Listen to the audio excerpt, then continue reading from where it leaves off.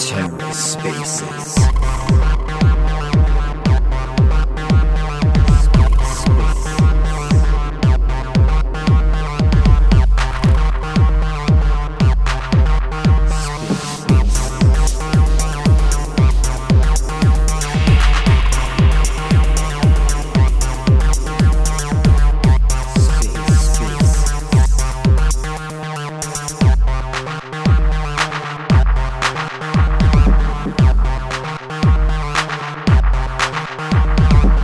Hello and welcome to The Ether. Today's Tuesday, October 25th, 2022.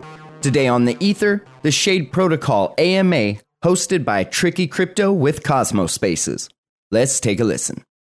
You guys have been grinding and ready to rise, huh? Yeah, no, it's been heads down for. I mean, we're closing in on a year now, and we've done some smaller power user product launches, but ultimately what's happening in Q4 and Q1 this is what we're here to do, ultimately.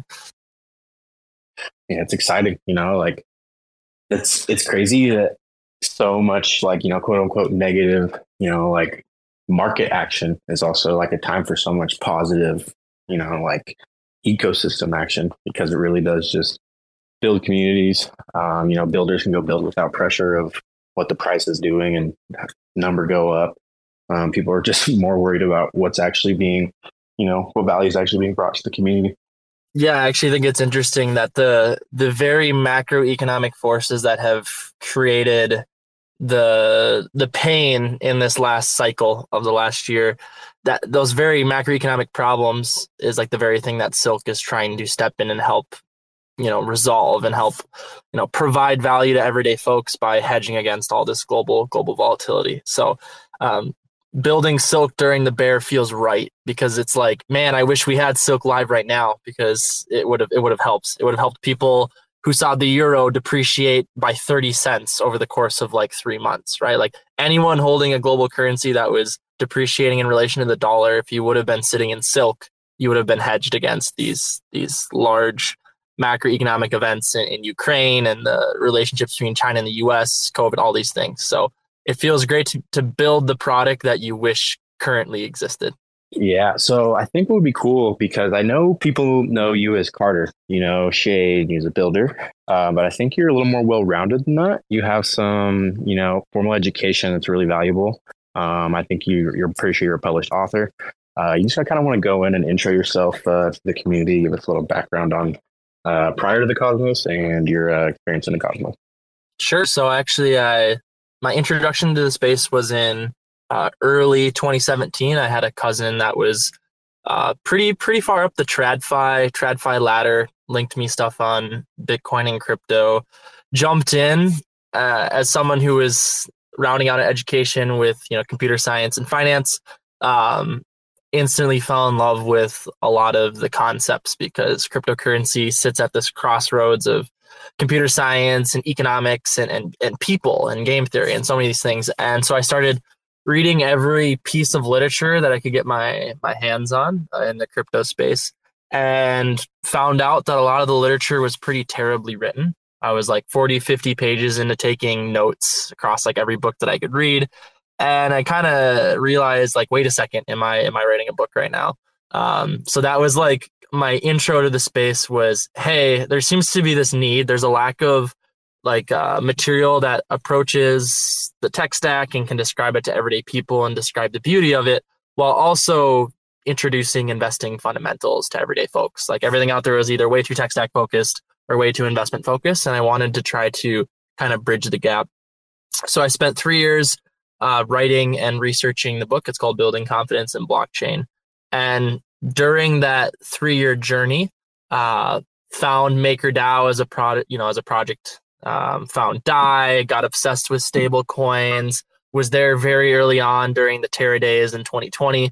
And as I've really just been trying to figure out, like, there's this incredible technology, but like, why is it not bridging back to our everyday lives sooner, right? Like, there's so many valuable attributes of blockchain with permissionless participation, immutability, censorship resistance. Like, why isn't this tech ultimately getting integrated into our everyday lives? Why is my mom and dad using this stuff if Bitcoin's been around since 2008? And fundamentally, the problem that I saw was, how can you bridge finance and commerce back to our everyday lives if there's no security and privacy for transactions? And of course, like, total transparency is its own feature in its own right. I don't think Satoshi, I don't think the original vision would have imagined that you'd have all these centralized exchanges and that there'd be chain analysis doxing everyone. And so, like, fundamentally, the thesis that emerged was DeFi needs a degree of privacy to work, to bridge that back to our everyday lives. And it also needs to have a path to auditability and compliance. And so I started looking for the tech stack. I'm like, where's the privacy for DeFi? Where is it on Ethereum? And that's when I discovered, Secret Network as its own little Cosmos chain. I actually wrote the Secret Network gray paper. It originally was a blockchain called Enigma, and no one had taken the time to kind of rewrite the white paper after its initial inception. So that was like my intro to Secret Network, was actually writing the white paper for it and talking with the protocol devs and making sure that it was up to date and good and accurate. And then I joined the Secret Foundation on Secret Network, started helping with business development and grants. And in 2020, early 2020, all of this was happening where I was joining the foundation, helping with the white paper on Secret Network. Also spun up a validator on Secret Network with someone else named Mohammed Petla. He's the CTO of the core protocol development team for Shade Protocol. And we started validating on Cosmos chains. And in 2020, that's when we kind of decided, like, hey, we found the tech stack that has privacy preserving smart contracts. We believe that late game, end game DeFi is going to exist on a tech stack that will look something like Secret Network. So let's actually go and build those apps. Let's actually go and build this DeFi ecosystem that we think is late game. And so we, started pulling devs into the vision. A $5 million private raise was closed at the end of December back in 2021. The team has now scaled up to 22 people, multiple teams, 13 folks based out of the Midwest. There's actually an office that a lot of people go into. So it's been the growth and the growing pains we've gone through since that raise and hiring everyone has been phenomenal. We've had no employee turnover. Everyone's loves the core team, and everyone's just getting very, very pumped for Q4. Finally getting the chance to bring a stable coin, bring lending, bring a stable swap, bring a DEX, all of these core DeFi primitives to the market with privacy in a way that's never been done before. So I know that was a very, very long intro, but that's that's the story. It was great. Thank you. I like how you kind of started out with trying to be, a bridge between like the technical part and the average user part. And I feel like now you're trying to be a bridge between traditional DeFi and privacy, like DarkFi, and privacy. So I think it'd be cool if you can kind of just, explain what you and the team through these growing pains have been building, and what, kind of what is Shade and what is Silk, and kind of why is privacy so important to you guys in your core mission?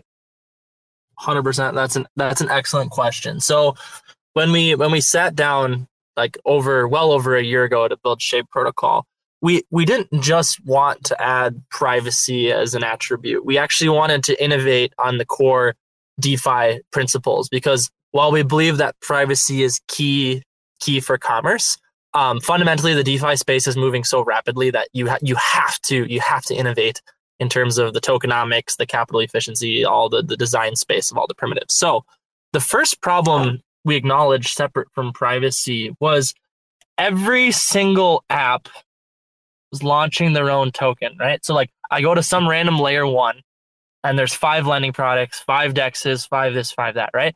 And it's actually very intimidating as a user to come in and hunt down all these different apps, jump between them, understand all the individual apps. And one thing we realized that there's actually DeFi and all these different these DeFi ecosystems are actually super fractured, not only from a user story and user perspective, but also from a liquidity perspective. So what would it mean to build a cohesive, unified DeFi ecosystem where every app, instead of having its own token, instead accrues value back to the same governance token. How much would that simplify incentives? How much would that simplify the user experience? How much would that open up the design space when your lending product can directly work with a DEX? And like the reason this is kind of a beautiful concept is like, imagine Uniswap, like Uniswap and MakerDAO. You'll notice that like Uniswap doesn't give MakerDAO like permissioned access to have like the lending product interact with Uniswap in a unique way. And the reason Uniswap doesn't do something like that is because they have separate tokens. They have totally separate economic incentives. And so then the design space is limited by the fact that Uniswap and MakerDAO, were they ever to do some sort of collaboration like that, ultimately have to meet in the middle. But instead they have their own websites, their own user bases, their own stakeholders, right? So bridge this back over to the Shade protocol concept. When you have like your DEX working with its own stablecoin, working with its own staking derivatives, working with its own lending product, its own bonds product, suddenly the design space is starting to open up for us from the user experience too. Like users don't have to jump between 3 websites to pull off some complex leverage strategy. It's like it's all there, all on the app, on the left side toolbar. Your lend is 1 click away from swap, 1 click away from derivatives, right? So those are the 2 things. We want to have this unified DeFi ecosystem, launch all the key primitives that ultimately would expand the design space and also solve for privacy. Now, this is where the growing pains come in. How the heck do you convince many builders to build under one token, right? Because like the incentives are so strong to just go and launch your own token. And so we had to find like a really strong subset of builders that understood that like we want to build quality services per app, and that we don't want to like dilute the vision and the time across, different incentive sets. And so we found those individuals. We launched this grants program that's already seeded 5 or 6 different like teams that are building under Shade Protocol. And it's been a smashing success in my opinion. And it's kind of cool because when you find those fellow builders that want to be part of a unified vision, the cool part is all they have to do is focus on building the products. You don't have like when you launch your own token, you have to bootstrap your own community. You have to bootstrap your own front end, your own infrastructure, your own marketing, your own fundraising. And instead, like with Shade Protocol, we do all that for you. All you have to do is come and build the products in this privacy preserving DeFi ecosystem. You get, you're a shareholder in it, and you already have a community of users. You have your testers, you have your front end, you have all, like everything is covered for you. All you have to do is come and build. And that perspective has really done wonders for us. So when we come to market in Q4 and Q1, everyone's going to be like, with all due respect, how the heck did these guys launch a stablecoin, a DEX, a lending product, staking derivative bonds, multi-chain airdrop? How did they pull all that off in approximately 10 to 11 months? And like the answer is we spread the love and we found people that understand the vision. And of course, there's been growing pains along the way, but I'm very proud of what we're on track to accomplish. Yeah, that's awesome. I think you kind of set out with the right mindset. You've learned from all of the different apps that have great siloed experiences and great siloed use cases, but there was obviously something missing, that bridging them together and making that seamless interaction. And the fact that you're combining this under like one governance token style structure, one protocol that just works together, and users, like you said, aren't going to 3 different web pages, like that's great. And the fact you have a team that is geared towards that vision together, I'm pretty sure it makes it easier for you guys to, get through these growing pains and tough lessons and come out with a better product at the end. 100%. And I think the part that's been super cool to see is the mind share when all of your developers are unified under one token on separate teams, is like the iteration on like publicly shared tooling moves super fast, right? When you have 3-4 teams where it's like, oh, you're doing that, we're doing that, and they're doing that. Wait a second, like how can we all combine? How can we simplify? And so like the layers of abstractions from like the smart contract side and the infrastructure side and the front end side, I think have iterated far more rapidly than if you're in an ecosystem with like 3 separate tokens. Each teams are going to tweak things just to their own needs. Like like you're kind of relying on people to have an open source mindset despite having separate economic incentives, right? Like if you have a bunch of different tokens involved versus this type of like multi-team setup, all unified with their own, under one token. It's not only is it open source mentality, but it's also backed up by economic alignment. Yeah, like you said, everybody has different incentives, and that's what pushes the world. So it makes sense to align all of those protocols to succeed when the other succeeds. So can you kind of go into what some of the other, like the DeFi primitives that are going to be available when you guys launch, and like maybe what's going to be available day one, and then what do you guys have on the roadmap for a little further out, if that's something you guys can share right now?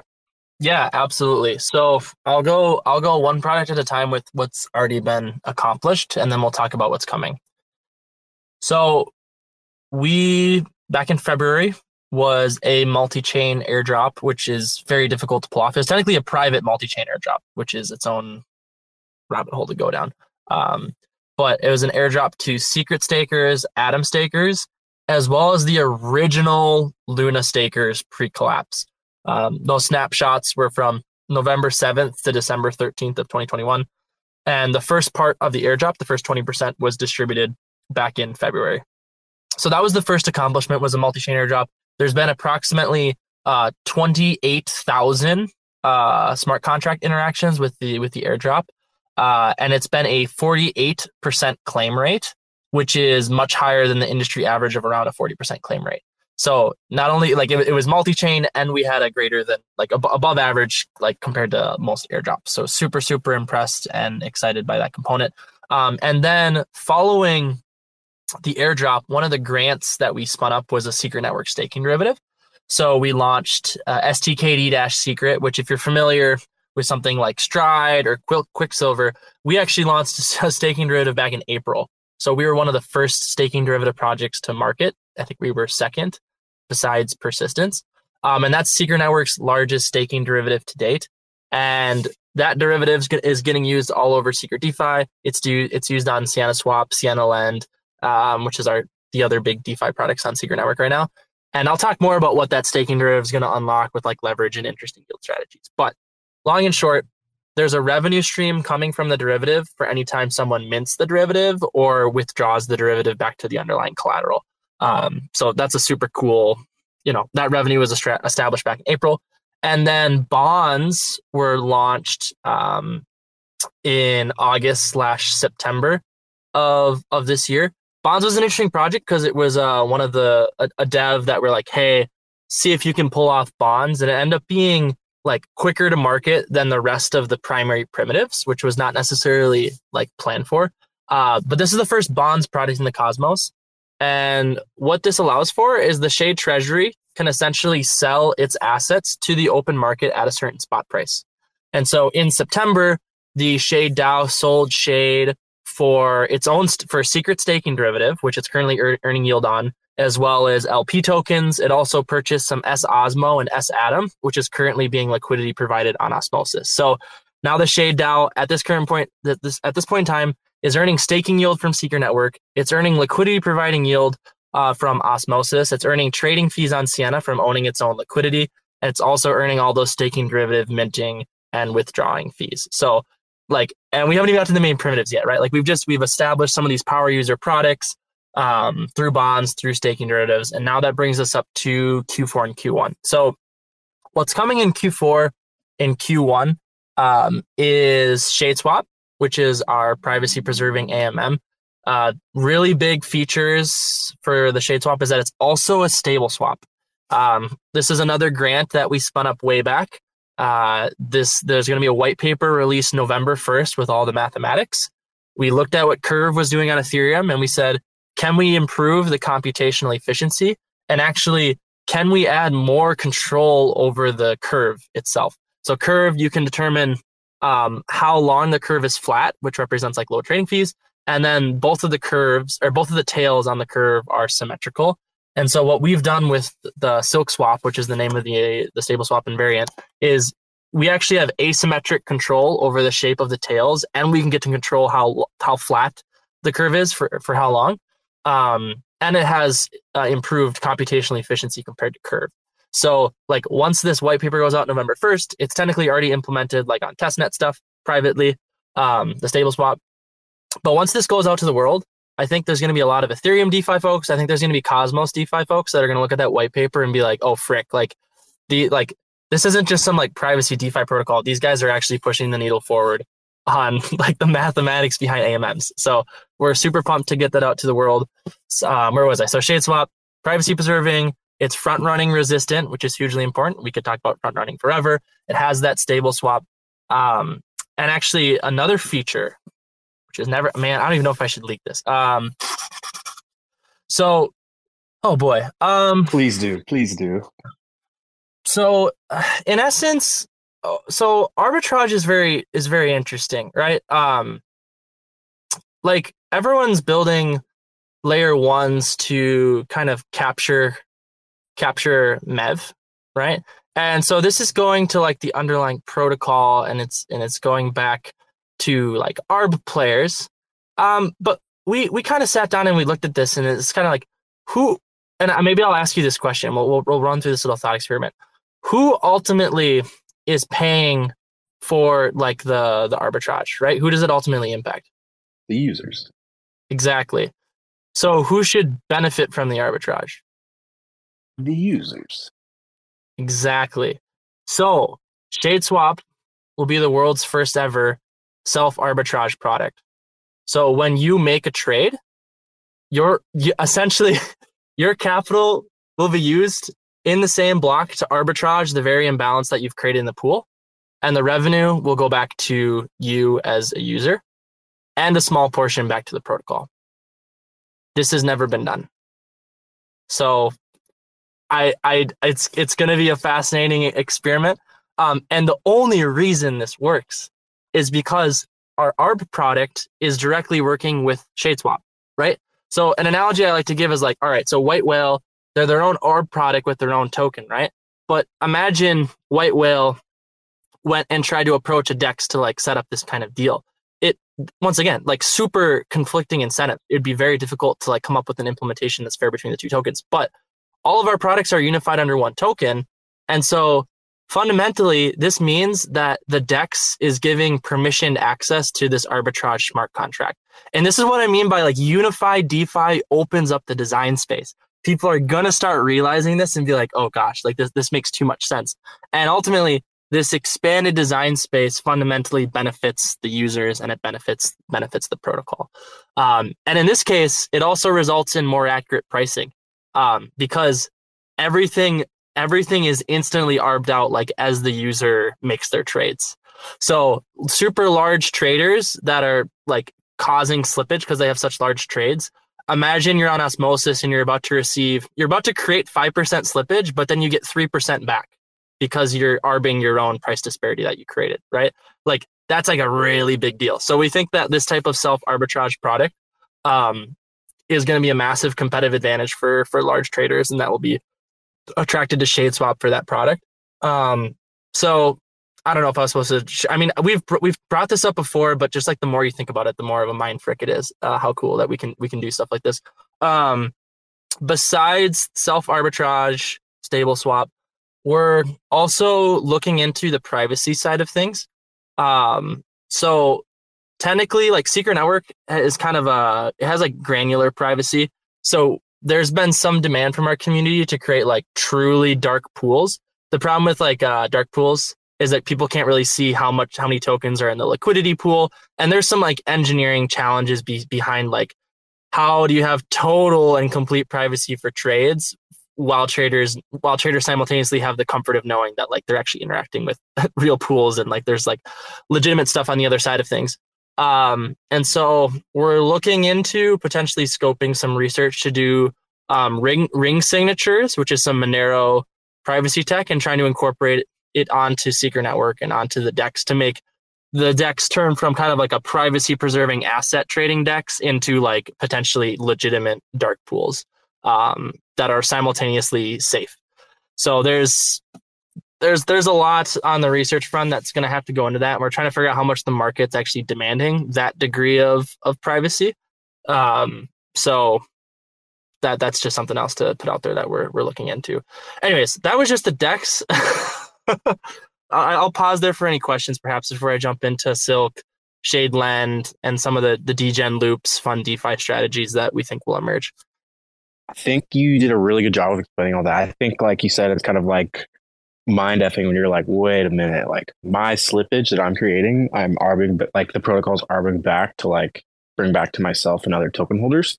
I think like you guys are turning like the rent seeking model like upside down, and you're renting to yourself in a way.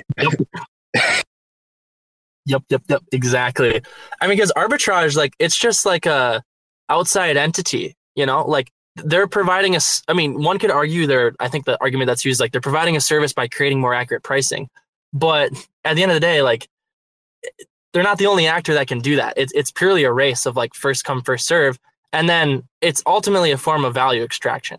So I think the most interesting part that will emerge is how much should go back to Shade Protocol versus the user.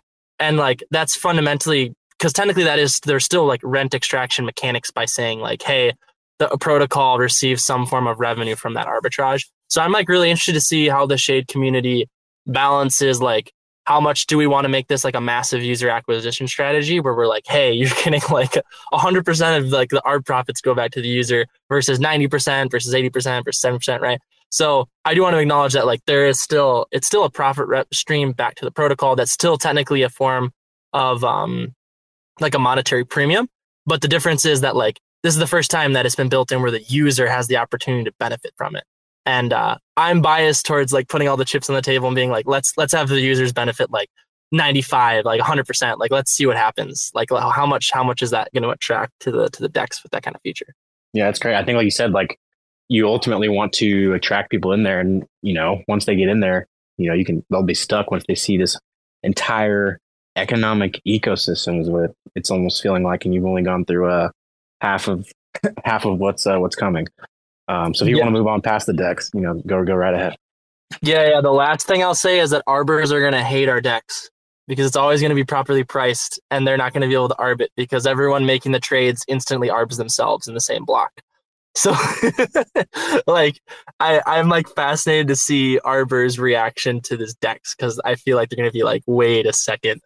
This is not, I don't get to extract value from people making trades on this DEX. It all goes back to the users. Wow, how dare they be equitable, you know? Anywho. So we'll now shift over to Shadeland and Silk. Silk, we'll start with Silk because Shadeland and Silk are intimately intertwined. So let's start with the world of stablecoins. So we had Tether originally, where there was like a big liquidity problem on Ethereum, and people are like, we need stable assets. Crypto's crazy volatile. So Tether comes in, they issue these ERC20 tokens that can be apparently redeemed for dollar value, right? Like back in the TradFi world. This solves an immediate problem of liquidity, but then the world of crypto is like, wait a second, this is completely centralized. There's a lot of risks tied to this. We don't know how backed the cryptocurrency actually is. What if we made instead like our own decentralized stablecoin where the collateral backing the system was like publicly visible? Everyone could know like how secure the system actually is. And so this is where MakerDAO came in with DAI. They said, hey, you put up $150 worth of something like Ethereum, and then you can mint out $100 worth of the stable coin called DAI. And if the value of the collateral ever, you know, goes below a certain acceptable collateralization ratio, the smart contract essentially liquidates and sells the collateral backing the DAI in exchange for DAI, and then it burns the DAI. And so it's able to like maintain the debt of the system using some really, really clever mechanics. And so DAI is the largest decentralized stable coin on the market. But there's a few problems with DAI. The first piece is it's super capital inefficient, right? It takes $150 worth of value to create $1 worth of a stable coin. Like fundamentally, it's going to be difficult to expand the system. The second piece is privacy.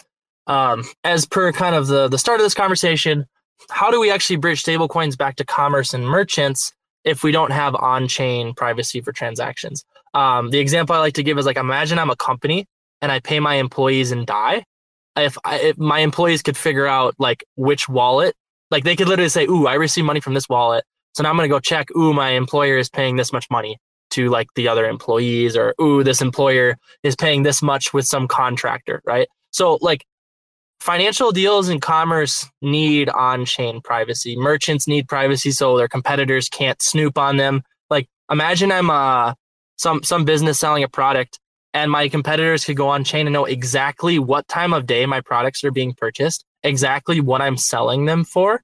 Like that's a dramatic like data mining problem for a company that competitors could take advantage of. So yeah, fundamentally, DAI capital inefficient, and it doesn't have this privacy side of things. So Terra then came along with UST and solved the capital efficiency problem, or attempted to solve it clearly. And they did it by saying, you know what, we're not going to have things be 150% back. Instead, we're going to have one single volatile asset called Luna that can always be like converted between UST and Luna. And using this kind of reflexive system of arbitrage, we're able to keep UST at a target peg. This worked pretty dang well until it didn't. It fell apart due to essentially bad debt incurred in the system by when UST was minted out using Luna at a price that was way too overvalued, such that when Luna crashed back to like $30-$40 and UST was minted out when Luna was worth $100, there was like an actual gap in asset to liability backing. If you consider all UST liabilities and all Luna as assets backing the system, like there was literally more liabilities than assets in the system. And so everything kind of collapsed. And so the beauty of over collateralized system is you're guaranteed to have more assets than liabilities at any given moment. So pivoting now to Shade Protocol and Silk, what we're trying to do. So Silk has privacy, answers all those earlier questions. The second piece is that Silk is starting off over collateralized. We're not going to reinvent the wheel. We believe that markets aren't going to trust algorithmic stablecoins. And to be honest, that's completely fair considering the data set we're all operating under in the last year or two. So we're going to be using the MakerDAO model of over collateralization. And what we're hoping for is over time, new models and new experiments will emerge in crypto. We'll be able to watch them, gather data, and head towards a more capital efficient model. Maybe I think Frax is probably the best example. They have like approximately 90% over collateralization. That's not over collateralization. But I think like Shade Protocol wants to head towards a more capital efficient model over time, but we're going to be biased towards stability first and foremost. So we have privacy, we're over collateralized. And then the other really, really unique component of Silk, and everyone's told me we're freaking crazy for doing this. So we've had to stand our ground on this, but Silk actually isn't pegged to the US dollar. We decided that like, how can you say you're a decentralized stablecoin if fundamentally you're pegged to a centralized monetary system? Like we have this opportunity to create truly decentralized money, truly like resistant stable money, like next generation stable coins, and we're choosing to peg them to the dollar, right? The dollar is currently experiencing a lot of inflation, and the immediate argument that will get raised is like, wait a second, the dollar is actually performing really, really well right now against everything else. Like the dollar is like the safe haven, people are putting money towards it. But will that be the case in 10 years? Will that be the case 5 years? Was that the case 5 years ago, right? So we're always very like locally biased towards how strong any given currency is any given time. And so Silk is actually pegged to a basket of global currencies and commodities. The net result is that you could picture like how instead of investing in one stock, you instead invest in the S&P 500. Like if you invest in an index, fundamentally, there should be less volatility over the course of time. Now, you're not when you invest in the S&P 500, you're not promised to have greater returns than if you invest in a single stock, right? If you invest in a single stock, your upside is greater, but so is your risk. And so the same concept applies with Silk. When you hold Silk over the course of a decade, the promise is not that you'll outperform the dollar. The promise we're attempting to hold is in relation to your sovereign currency, whether you're holding the euro, the yen, the dollar, whatever currency you're in, you're better off storing value in Silk than attempting to make the bet that you know which individual global currency is going to be the winner, right? And so people in Europe, if Silk was live and they had held Silk, because the dollar is part of Silk's basket, Silk would have actually outperformed the euro. Same with the yen. Same for any of those currencies. And then Silk also has commodities involved in the basket. So gold and Bitcoin are part of what it's tracking, part of what it's pegged to. So those two components are essentially hedges against the fact that all global currencies have some degree of inflation. So by including a commodity, you're incorporating a hedge against that kind of reality. So Silk, in summary, over collateralized, private, pegged to a basket of global currencies and commodities. And the really cool part is governance is actually capable of, over time, adding new currencies, adding new commodities, as well as removing any currency or commodity. So if like the dollar overnight hyperinflated, governance would have the ability to update and migrate the peg. This allows Silk, and I call these like reflexive currencies.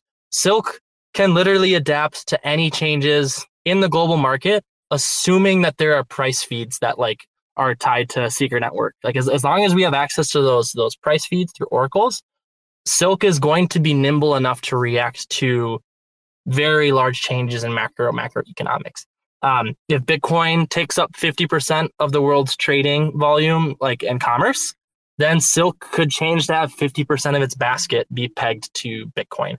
And so I think we're going to enter into this next generation of these kind of like index stable coins. And actually, like Egypt the other day even announced that they're going to try to launch currency pegged to, once again, basket of global currencies and commodities. I had community members pinging me like, isn't this Silk? And it's like, yeah, I mean, I think this concept of indexed currencies ultimately generates the highest form of long-term stability. So Silk is super freaking cool. And this is where Shade Lend comes in. Users will be able to lock up stuff like Atom, stuff like Osmo, stuff like Secret, into the smart contracts, just like MakerDAO, and then they'll be able to mint out Silk and essentially put themselves in a leverage position, a lending position, and they'll be able to go use that Silk in multiple different places in DeFi. Ultimately, is the goal. I'll pause there because I'll let you ask any questions on Silk before I talk about the lending loops that are fascinating, because I definitely just ranted for like 10 minutes straight. So much good info, though. I appreciate it. So I think like for me, like where I'm wondering is like the basket of assets that it's pegged to. So I don't think that you're necessarily going to be going and buying, are you going to be going and buying derivatives of all these said currencies and commodities? Or will it just be like an algorithmic thing that's running that's keeping a sort of like a ledger of what it would have? Yeah, that's an excellent question. So I call this a synthetic peg. Essentially what's happening is on the smart contract, so like you lock up your collateral and you mint out Silk, right? And at that moment in time when you mint Silk, it's like, at what rate are you able to mint Silk? Is Silk worth $1? Is it worth $1.05, $1.10, right? And so what is changing in the system, how Silk is able to track this global index, is that target minting rate is an aggregate of the oracle. So I'll give like a super simplified example. We'll say that the euro is worth $1, and we'll say that the dollar is worth $1. And if you assign a 50% weight to the euro and the dollar, then the net total is $1, right? So the minting contract would be saying, hey, you locked up collateral, and now you can mint out at a $1 rate. That's what Silk is fundamentally worth. Now, 6 seconds go by. The oracles get updated. Let's say the euro is now worth $2 and the dollar is worth $1. The new average between those two, like 50% weight tied to each one, is $1.50. So now when someone goes to the minting contract and mints something out, the rate at which they can mint out is at $1.50 instead of $1. That's obviously like an absurd like amount of volatility in currency price changes. The liquidation contracts are also operating under the same logic. So everything's following the same unified minting rate, and that minting rate is constantly being informed by this aggregated oracle. The oracle we use is BAM protocol. It's actually a Cosmos blockchain. Believe it or not, not too many people talk about it. And then we're also partnered with Supra oracles, which is coming into the game in 2023. Definitely check them out. Eventually, we want to aggregate between two different decentralized oracle solutions. But out of the gates, we're just looking at banned oracle solution. And then actually we have default protection we have a whole rollback method so that if the Oracle goes down, all that happens is that Silk essentially is no longer tracking the index. It just, all the minting contracts are now referencing like a static price point. It's like, oh, it's at $1.05 because there's no Oracle information. From then on out, all the minting contracts, all the liquidation contracts are tracking Silk as if it's a static stablecoin as opposed to a dynamic stablecoin. And then once the Oracles come back online, there's essentially weight normalization that happens. And then the dynamic peg then resumes where every 6 seconds as those Oracles get updated, then Silk is once again dynamic and all the smart contracts are referencing those dynamic changes. So we have a whole rollback protection system. If Band Protocol, which is already a decentralized Oracle solution, if they go completely offline, if everything completely breaks with them, all that happens in effect is Silk just becomes a static stablecoin until the Oracle stuff comes back online, it becomes dynamic again. So that's a little run through of the protections on the Oracle side. So it sounds like you guys have had to do lots of math, lots of planning this out. So cool, thank you. Yeah, you can go on to lending now. Yeah, so this is the most exciting like use cases I'm pumped about is like I'm a bit of a degen myself, so it's always fun to see like the trading strategies that could emerge. And so there's two fascinating ones that have never really been done before. Leverage liquidity farming and going leverage long. But the difference here is that the collateral that's being locked up is a staking derivative. So like I'll walk you through this user story. So you own Shade Protocol's secret network staking derivative called Staked Secret, right? That derivative is at any given moment passively earning you like 22% APR because it's a staking derivative, right? So you lock it up in Shade Lend and then you mint out Silk. And then what you do is you take that Silk, you go to the DEX and you buy more of the derivative with Silk. And then you take the derivative, you lock it up, and you essentially loop that entire thing. And you create like a super leveraged long position. But why this is fascinating is that the collateral that's locked up in the lending product is a derivative that is passively earning you staking rewards. So usually it's like you lock up collateral and you loop and you loop and you loop, but it's not a staking derivative. And so what we're doing with our lending product by expanding out to derivatives is you're earning more yield because you're tapping into layer one staking rewards with these types of lending products. So that loop is super, super interesting. The other loop that's interesting is leverage liquidity mining. So on ShadeSwap, there's going to be a Silk to staked secret pool. There'll also probably be Silk to staked Atom pools, to Silk to staked Osmo pools. Those liquidity mining pools are already interesting because as a liquidity provider, you're also earning staking yield while you're liquidity providing. That's why like those pools are doing so well on Osmosis. We're going to have the same thing on ours. And so leverage liquidity mining is like, imagine you lock up Atom. Let's say it's the Silk to Atom staking derivative pool. Okay. So you lock up your Atom derivative, you mint out Silk, and then you split your Silk 50-50 into the derivative as well as Silk. You mint an LP token, you deposit it in to earn yield, and then you deposit that LP token into the lending protocol and you continue to loop. So Shade Lend will allow you to deposit LP tokens into it. And once again, this is the permissioned primitive stuff I was talking about. So this is kind of a first ever. You're going to be able to earn ShadeSwap LP yield while your LP token is locked up in Shade Lend.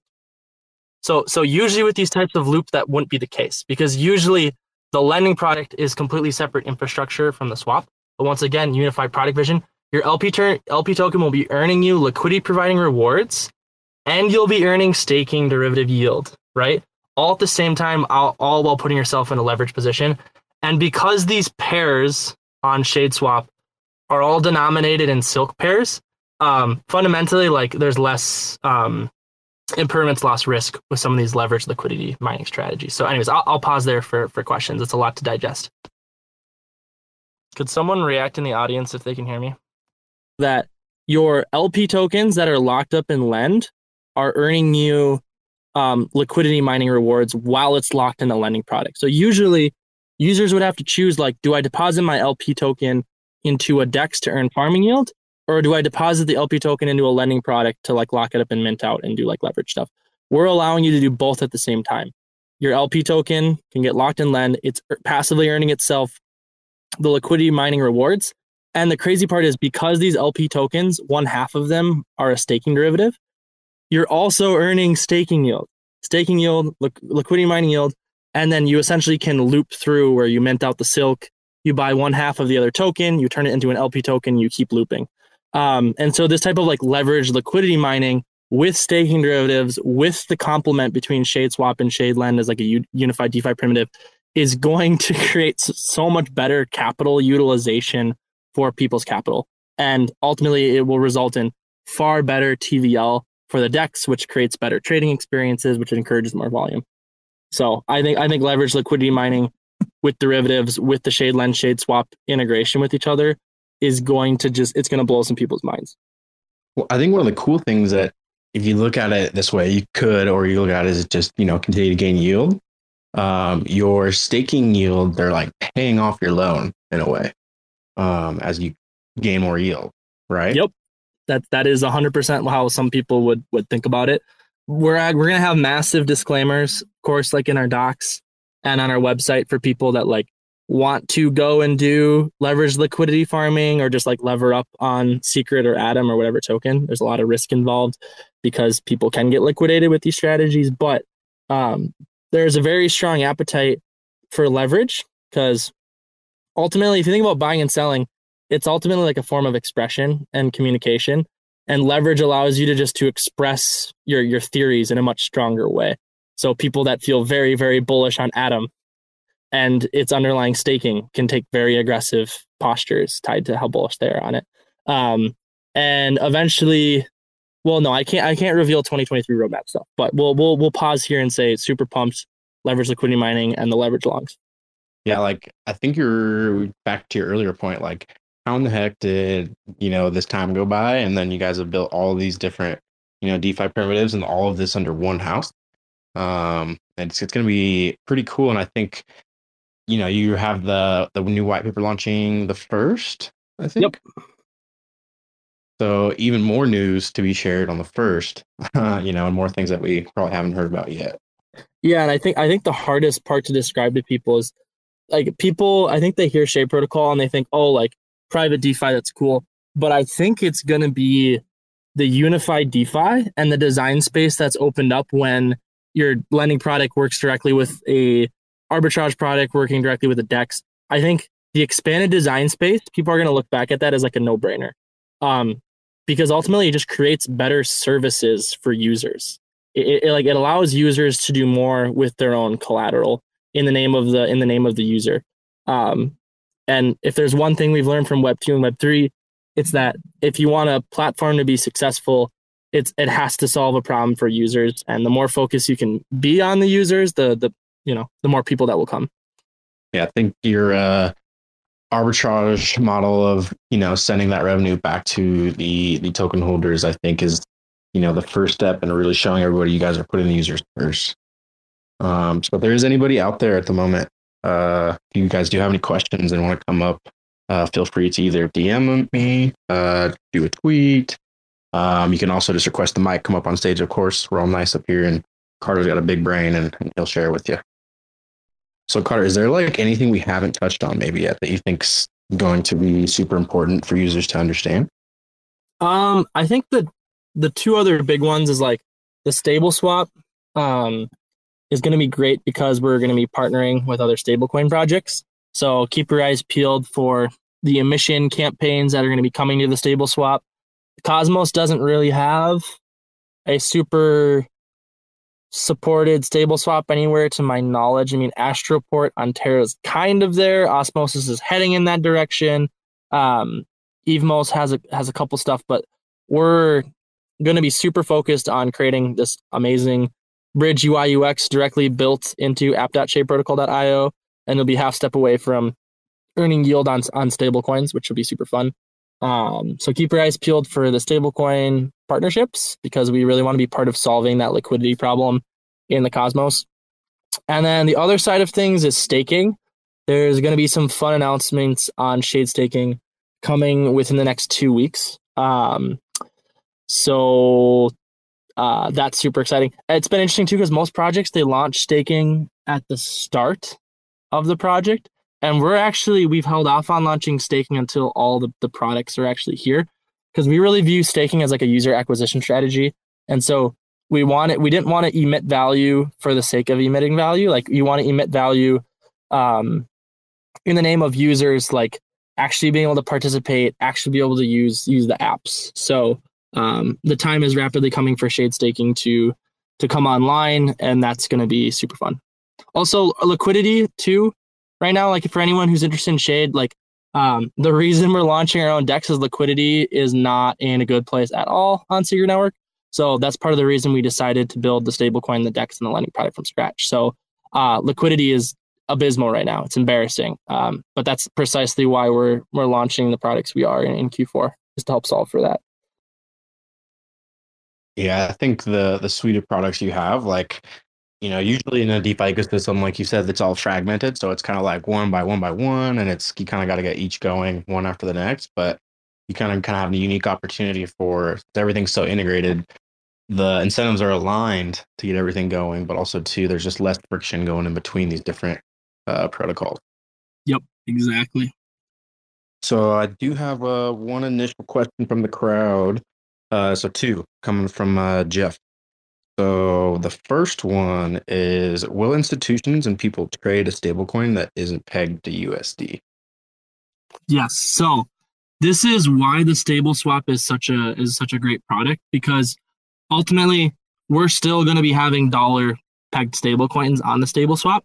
And ultimately, if people really want to trade and own those dollar stable coins, we're creating a hub for stable coin liquidity, regardless of any institution's perspective on Silk. Now, concerning Silk as this kind of unique index, I do believe there is demand for it. It is a differentiated product. There's more demand for dollars than for Silk. A, because Silk doesn't exist yet, so it's hard to verify the thesis. But B, if we look at the distribution of stablecoins, it's not like there's euro stablecoins that are super popular. There's not necessarily yen stablecoins in crypto that are super popular. But like fundamentally, we're trying to create the stablecoin that's positioned to be the most late game version of crypto that we can imagine. And that's ultimately what Silk is. So in the short term, adoption might be tough. Adoption might be not as rapid and as quick as something like a dollar stablecoin. But I think there's lots of other dollar stablecoins out there, right? IST is coming to the market. USK is coming to the market. Ultra is coming to the market. There's all these Cosmos dollar stablecoins.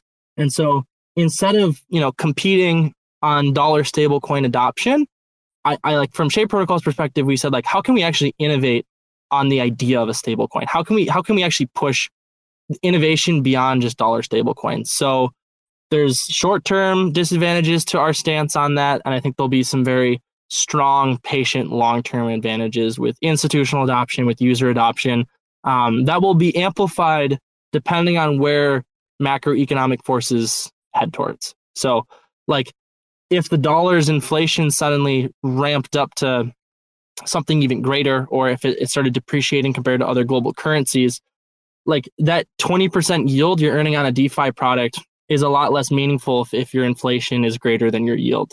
Stuff like that, right? And so yeah, we're trying to position Silk to be the most stable asset that's ever been created, which is a bold it's a bold goal, but hey, I think Mark Cuban's favorite saying is "no balls, no babies." So got to be bold. And it's Cosmos. It's an ecosystem of experimentation. So that's what it's all about. Exactly. And then another question on the point of privacy. Is there a way that zero knowledge technology could do the same thing for Secret? Ooh, that's an interesting one. So ZK Snarks, like there's a lot of privacy. Like, I view privacy on like a spectrum. And there's trade-offs to different privacy solutions. And Secret Network has chosen like computational efficiency as kind of an attribute that it prioritizes. And with Secret 2.0 is going to be launching fairly soon and being announced. So I cannot leak details, but I'll just say I believe that Secret Networks privacy solutions are going to continue to harden and improve. And could someone else build privacy solutions into their blockchain? Absolutely. Can it be zero knowledge proofs? Sure. It's just, I think a combination of different privacy preserving technologies is ultimately the best balance, as opposed to, just trusted execution environments or just zero knowledge proofs or just fully homeomorphic encryption. All these have trade-offs. And I think like a whole set of privacy chains could emerge to help fundamentally solve the problem. So long and short, yes, it can be done. There's trade-offs to it, and keep your eyes peeled for Secret Networks' long-term vision casting on privacy. Privacy is a right. So thank you, Carter. I know you always kind of get asked like the secret general questions too whenever you get on a space. So I appreciate you always sharing that info with us. Oh, of course. And yeah, I really appreciate you having me on. That was a heavy 1 hour. Like, that was a lot. I threw a lot at you. So thanks for being willing to let me rant. I know that was just like an info dump. But hopefully anyone who listened to the Twitter space recording, like, will have an appreciation for like, wow, there's a lot going on here. And I like to tell the devs we're entering into put up or shut up mode. We've talked a big talk behind closed doors, now more so publicly, and now it's time to put it out into the market and let the world know and see if there's product market fit. So the nerves and the adrenaline are building, and I just invite you to join the community, spread the word, be a part of the experiment, and let's see what happens. Yes, sir. So where should people go over the next, like a week or so before the updated white paper comes out, to stay up to date, get involved in like Discord, Telegrams? Where's the best place for all that info? Yeah, so best thing to do is follow Shade_protocol. At Shade_protocol, there's a link in the Twitter profile to the Shade Protocol documentation. So be sure to click on that, read through all the stuff that's there. There's actually so much in motion that those docs are still not even perfectly up to date. It's been so much. Development is outpacing our ability to document some of these things publicly, which is a good and bad thing in its own right. And then also be sure to go to app.shadeprotocol.io, and you can actually look at the app today. It's live. It's on mainnet, staking derivative, bonds, wrapping page, portfolio page, coupler integration, all that stuff is there. So check out the app. And then on the website, shadeprotocol.io, be sure to join the community Discord and Telegram. Our Discord's super active. We have all these great economic discussions. General chat is always popping. Shout out to the Shade Spartans. And Telegram's always a good time. And feel free to DM me too on Twitter if you have any questions. I try to be as responsive as possible. So, yeah. Yes. Appreciate you, Carter, for all the work you and the team are doing. Excited to see it go live and come to fruition. Can't wait to catch up with you again afterwards and share all the new stuff past beyond what you've shared with us today. So thank you guys. Appreciate everybody for their time today, and hope everybody has a good rest of their week. Yep. Have a good one, guys. Happy Tuesday. Peace. Thanks for checking out another episode of The Ether. That was the Shade Protocol AMA, hosted by Tricky Crypto with Cosmos Spaces, recorded on Tuesday, October 25th, 2022. For TerraSpaces.org, I'm Finn. Thanks for listening. And if you want to keep listening, head on over to TerraSpaces.org/donate and show some support. Sneaking through back alleys on a little cosplay. Broadway all day, looking like the wrong way. Resuscitating major players in the waiting room. Sifting through the paperwork while I be debating fools. Breaking rules, breaking bad, like we always wait for doom. Slayed a few in my early years, off beneath the shrooms. Sitting in the dark, waiting for the daily news to let us know what we should believe as the latest truth. Stay aloof, writing rhymes in the studio. Trying to keep it well lit like filming a movie roll. Sorting through support from your endorsements. Of course, we're tripping balls, handing reports in. The latest proof ain't a way to move, change the view. Just a bunch of peckerheads living in a chicken coop. Picking at the dinner, finger licking like the plate is good. So kick it for a minute, then show me what that thing could do. 2 + 2. Show me what that thing could do. 2 + 2. Show me what that thing could do. 2 plus 2. Show me what that thing could do. 2 plus 2. Big thinking energy always gets the best of me when I kick it in the lab, messing with new recipes. Gotta mix and mash, flip the latch, letting rhythm scratch. Dope shit, spitting facts with my vision smash. Big drip aristocrats, dishing out a list of trash. Missing wisdom, this fish is too big to catch. Better let the missus know where you hid the stash. Watch your next step, bro, before you hit the traps. Walking on eggshells, tripping over landmines. And I'm about done dealing with these damn lies. Man, I'm looking at this planet like a franchise. Chastised into digging holes in the back nine. The latest proof ain't a way to move, change the view. Just a bunch of peckerheads living in a chicken coop. Picking at the dinner, finger licking like the plate is good. So kick it for a minute, then show me what that thing could do. 2 plus 2. Show me what that thing could do. 2 plus 2. Show me what that thing could do. 2 plus 2. Show me what that thing could do. 2 plus 2.